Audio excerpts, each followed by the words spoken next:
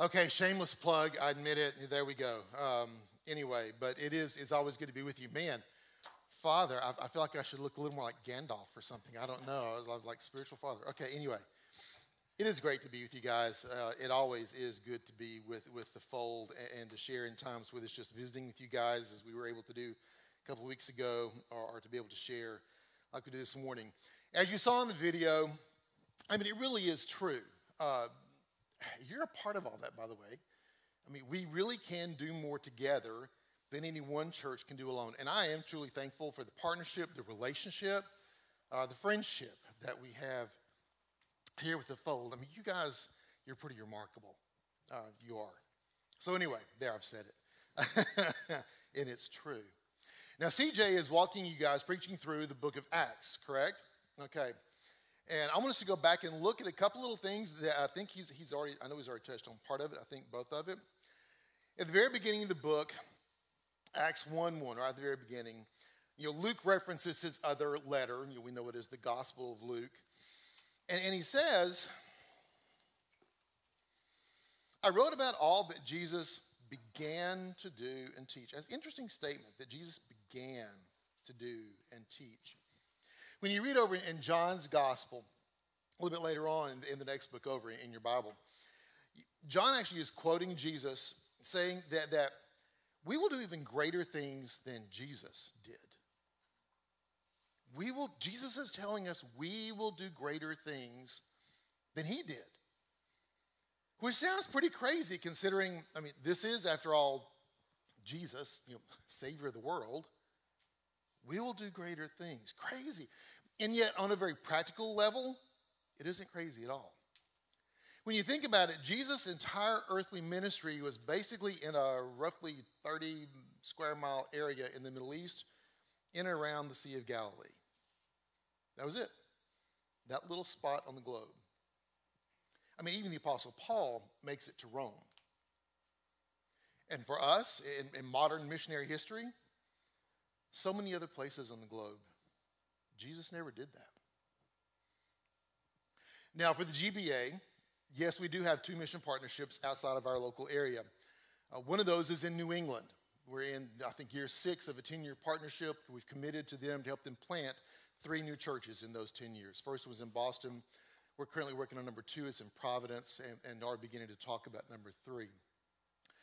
So New England. We're also in a partnership, have been in a partnership in Myanmar, formerly known as Burma, over in Southeast Asia. And there's actually a little bit of a connection between the two, which for me as a history nerd, I find that fairly fascinating. Way back in the 1700s, way back, ancient history stuff, there's this man named Adoniram Judson. And Judson believes that God is calling him to preach the good news to the heathen in Burma. So he and his wife, Anne, leave from Salem, Massachusetts, to go to Burma. Now, it's the 1700s. They're going by boat. And it's really not that big of a boat. I mean, just to be honest. Anyway, I just find that really cool. If you go to Salem today, you'll actually see the pier where they sailed off from. It's still there. Yes, history nerd here, I know. And there's also a replica of a type of ship that would have been there in that day. Folks, it's really not that big.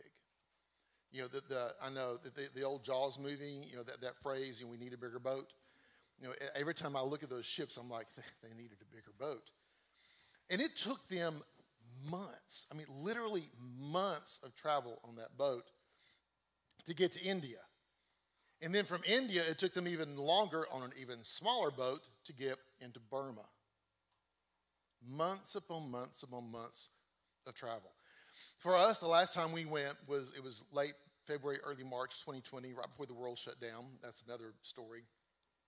I'm trying to think. I flew from GSP to Detroit to Seoul, that was the long flight, Seoul to Yangon. I think all total, I traveled about 22 hours. 22 hours. It took them months to get there. We continue to do more and more, faster and faster than was even imagined a few decades ago. Truly. Now, obviously, yes, it is Jesus who lived and died and rose again for mankind so that we can have a relationship with him. We can't do that. But we can take that gospel story a whole lot further than Jesus ever could on this earth. Luke goes on, if you keep on reading through it, he quotes further down in chapter 1, he's quoting Jesus. You're saying that John baptized by water, you're going to be baptized by the Holy Spirit. And then he goes on down into verse 8. When you receive power, when the Holy Spirit comes on you, then you'll be my witnesses in Jerusalem, Judea, Samaria, ends of the earth. Now that verse, Acts 1:8, in my circles and in church world is considered one of those great mission-sending proclamations of the Bible. Let's unpack that a bit. Jerusalem. That was fairly easy. For those who were listening or reading the letter, they knew Jerusalem. It all started there. That was home. Well, it's true for us. For us, it also starts at home. Literally in our home, in our neighborhoods, in our workplaces, in the places that we frequent, the shops, the restaurants, the gyms, the parks, wherever. It starts there. I mean, it's crazy thinking through this. I mean, a lot of people are making Greenville home. A lot of people from outside the South are making it home. A lot of people from outside the U.S. are making it home. Current census numbers have us at a little over 540,000 people in Greenville County. We are told that within the next 20 years, now this is amazing, people, listen to this, we're going to see a net gain of 10 to 11,000 people per year for the next 20 years. Did you hear that? A net gain. That's over 220,000 people over the next 20 years coming into Greenville, new. It sounds crazy, doesn't it? But we look around Greenville and we see all the housing that's being built and we know it's already happening.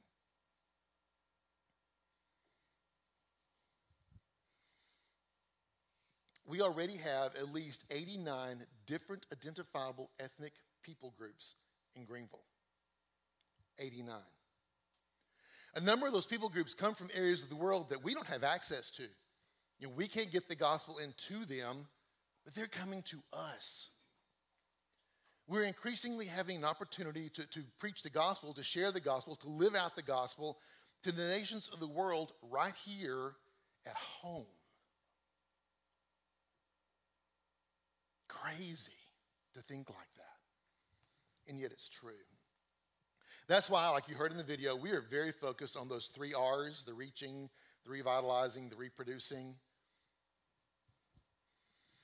We have to be intentional about how we are creating access, how we're sharing this good news of Jesus with others around us. We need more existing churches to be revitalized. Yes, a number of our churches, and it's not just us, it's across this nation, declining, slowing, not as effective as they once were. We need them to be vital once again, to be more effective in sharing the good news of Jesus in their communities and around them. And we've got to be starting new churches. We've got to be planting new churches like The Fold and many others. And yeah, you're a part of all that. And yes, we can do even greater than that. So that's Jerusalem, home. Judea, larger geographic area. We would often liken it to our state, to South Carolina. You're connected there too. I mean, as a Southern Baptist Church, you are part of a larger body, over 2,000 churches across this state, who are seeking to make Christ known in their communities all around us.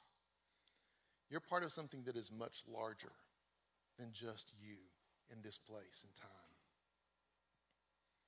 Samaria. Samaria can be a bit trickier. On one hand, yes, it would be easy for us just to say, well, it's a larger geographic territory like the U.S. Maybe. But there's more to it than that. And the people listening or reading this letter got it. Samaria, the place to avoid. I think I probably said this to you guys before, but back in in Jesus' day, a good Jewish boy would go around Samaria, would not go through Samaria. Which when you read through, Jesus traveling through Samaria, it makes the stories that much more scandalous. Why avoid Samaria? Because it's full of Samaritans. And the Jews hated the Samaritans. I mean, hated them. This is not some sports rivalry. This is serious cultural, ethnic hatred. There's a whole backstory to why that's the way it is. We don't have time to go into that today, but there's a lot to that story. So, when Jesus tells them, you shall be my witnesses in Jerusalem, Judea, Samaria,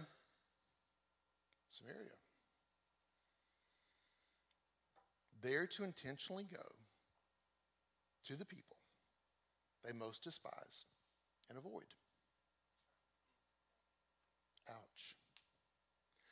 Which always begs the question for me, who are those for you? The Afghani refugees who may be coming in here, illegal immigrants in general, Biden lovers, Trump lovers, I don't know, homeless people, people in prison, abortion clinic workers. I mean, it doesn't just have to be the Taliban on the other side of the planet, though it could be. It could as easily be, that coworker, you know who I'm talking about, that you always, avoid them as absolutely much as possible. Some of you really know what I'm talking about. You can put a face to that. Or maybe it's that relative. Don't we always seem to have at least one relative at the family reunion? Just really don't like. You're chuckling. You have more than one, don't you? So do I. But anyway, we'll leave that alone. We'll leave that alone. Don't tell my mama I said that either. But seriously, I mean, who are these people? Jesus tells us to go to them. Now, back in the dark ages, when I was a freshman in high school, you can laugh, it's okay, I'm old. I was a freshman. There were these three guys, upperclassmen, who, for whatever reason, I didn't know any of them, but for whatever reason, they chose me as their target. Oh, joy. These days we call it bullying. I learned to hate them. I couldn't completely avoid them because I had a class with them. Fun. They became the kind of folks that I'm just, if we're going to be transparent here, I wouldn't spit on them if they were on fire. Despised them. Finally came to a point one day, I'd had it turned around, busted the leader in the mouth, and put him on the floor. They left me alone after that. Yay. I still hated them. Hated them. So am I supposed to go to those kind of people and tell them about Jesus? Sure sounds like it, doesn't it? And he's telling you that too. Who do you avoid? Who you just really not like? Jerusalem, Judea, Samaria, the ends of the earth, finally, ends of the earth. Literally, wherever people may be found. When you go over into chapter 2, and you got the whole Pentecost story that's going on there, and I find that story fascinating on multiple levels. You've got this group of people in a room, and then this weird noises are coming, like this rushing wind coming through, and then you've got these flaming tongues that suddenly appear and start to land on them. I mean, when you picture it, sounds kind of pretty bizarre.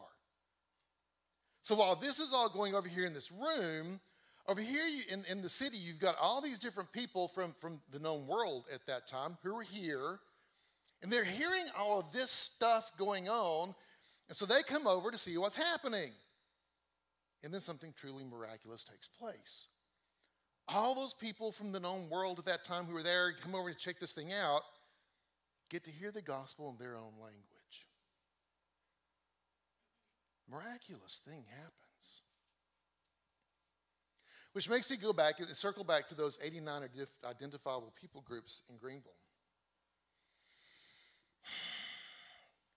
How do we help them gain access to the gospel? How do we help them hear about Jesus in a way that makes sense to them? The Saudis, the Russians, the Asian Indians, the deaf peoples, those who are from Buddhist or Hindu or Muslim backgrounds, those have no religious background at all. What do we do with them? Those peoples from the known world who are right here with us. And part of me wonders, not some like in a weird way, do they hear enough noise out of us in a good way that they want to come see what's going on and they get to hear about Jesus from us? I don't know. How do we do that with them? Then there is, like Adoniram and Judson, the literal going to the other side of the planet or other parts of the world to engage peoples who have never heard of Jesus. And I know we live in South Carolina, and sometimes it's even hard to talk about, nobody hearing about it here. There are people here who've never heard Jesus, by the way, just so you know that really is true. But on the other sides of the world, hundreds of people groups who literally have never heard his name. And how are they going to hear it unless we go and we tell and we show? Yes, in my role with the association, I've had some incredible privileges of travel. And just to know about me, I love to travel. Just so you know, I love it. Love to travel. And it has granted me some great opportunities, whether it's been, Fulani herdsmen in Nigeria or the Buddhist monks in Myanmar or atheist young adults in Cuba or others. Yes, an incredible opportunity and challenge and mandate that we can't ignore. And it really all starts here.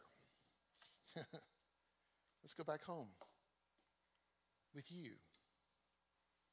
You all make much of this being home, don't you? Home with you. Right here. What will you do with Jesus?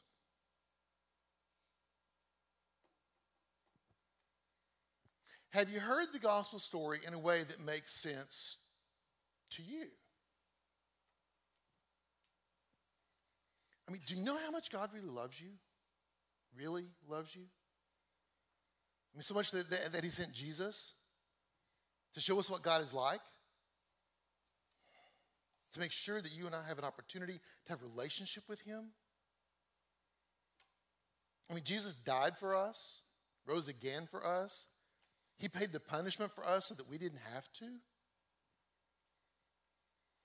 He came to give you hope. Hope for this life, yes, as well as hope for eternal life.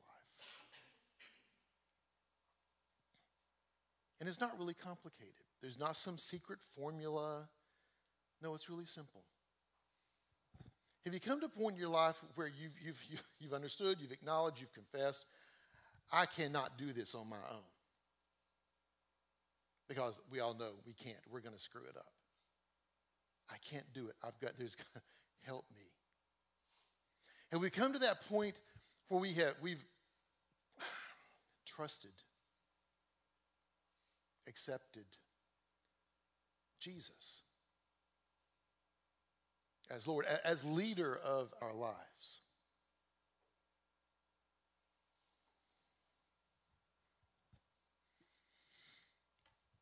Hope. Folks, if you've not done that, there are people here today. You've got CJ and other leaders in this church. Talk to them today. Don't leave here without that. Now, for those of you who are Christ followers, what's your next step in all of this? Maybe for some of you that means baptism. No, it doesn't save you. But it's a great visual of showing who you are following. Maybe for you, it's taking some of those steps of actually sharing Jesus with others. Maybe you need to learn how to do that. There are people here who will help you learn how to do that. Maybe you need more discipleship in your life. There are people here who can, and by the way, beyond just this event today, 2 words, fold groups. Okay? LJ, you can thank me later. Fold groups, discipling, hello.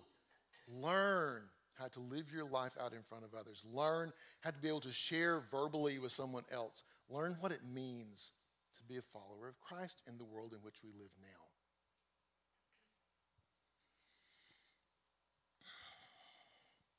The command to go, to be witnesses. It wasn't just for the people in that room that day.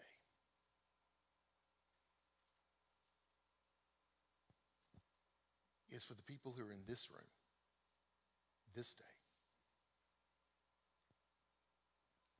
Let's pray. Father, thank you for Jesus. Thank you that you sent him to make a way for us. You sent him so that we can know what you are like. You sent him so that we can have hope beyond hope for our lives to now and for our lives forevermore. God, thank you, and I don't understand why you choose us, but you do, and I'm thankful for that. People who can share your love and hope with others in ways even Jesus couldn't have done. Crazy to think. Thank you, God, for the opportunity, the privilege that is ours to do that. God, may we not take that lightly. May we seriously think through what that means for us here and now. And who do we go and share with? How do we go and do? Where do we go? God, I thank you for this church. I thank you for the fold. I thank you for the folks here, the leadership that is here. God, I thank you for the fold group. So much, God, continue to guide and direct and bless. May your light shine forth from this place in an amazing way, starting here in this home to the ends of the earth. And God, for all that, we give you honor and praise and glory forever.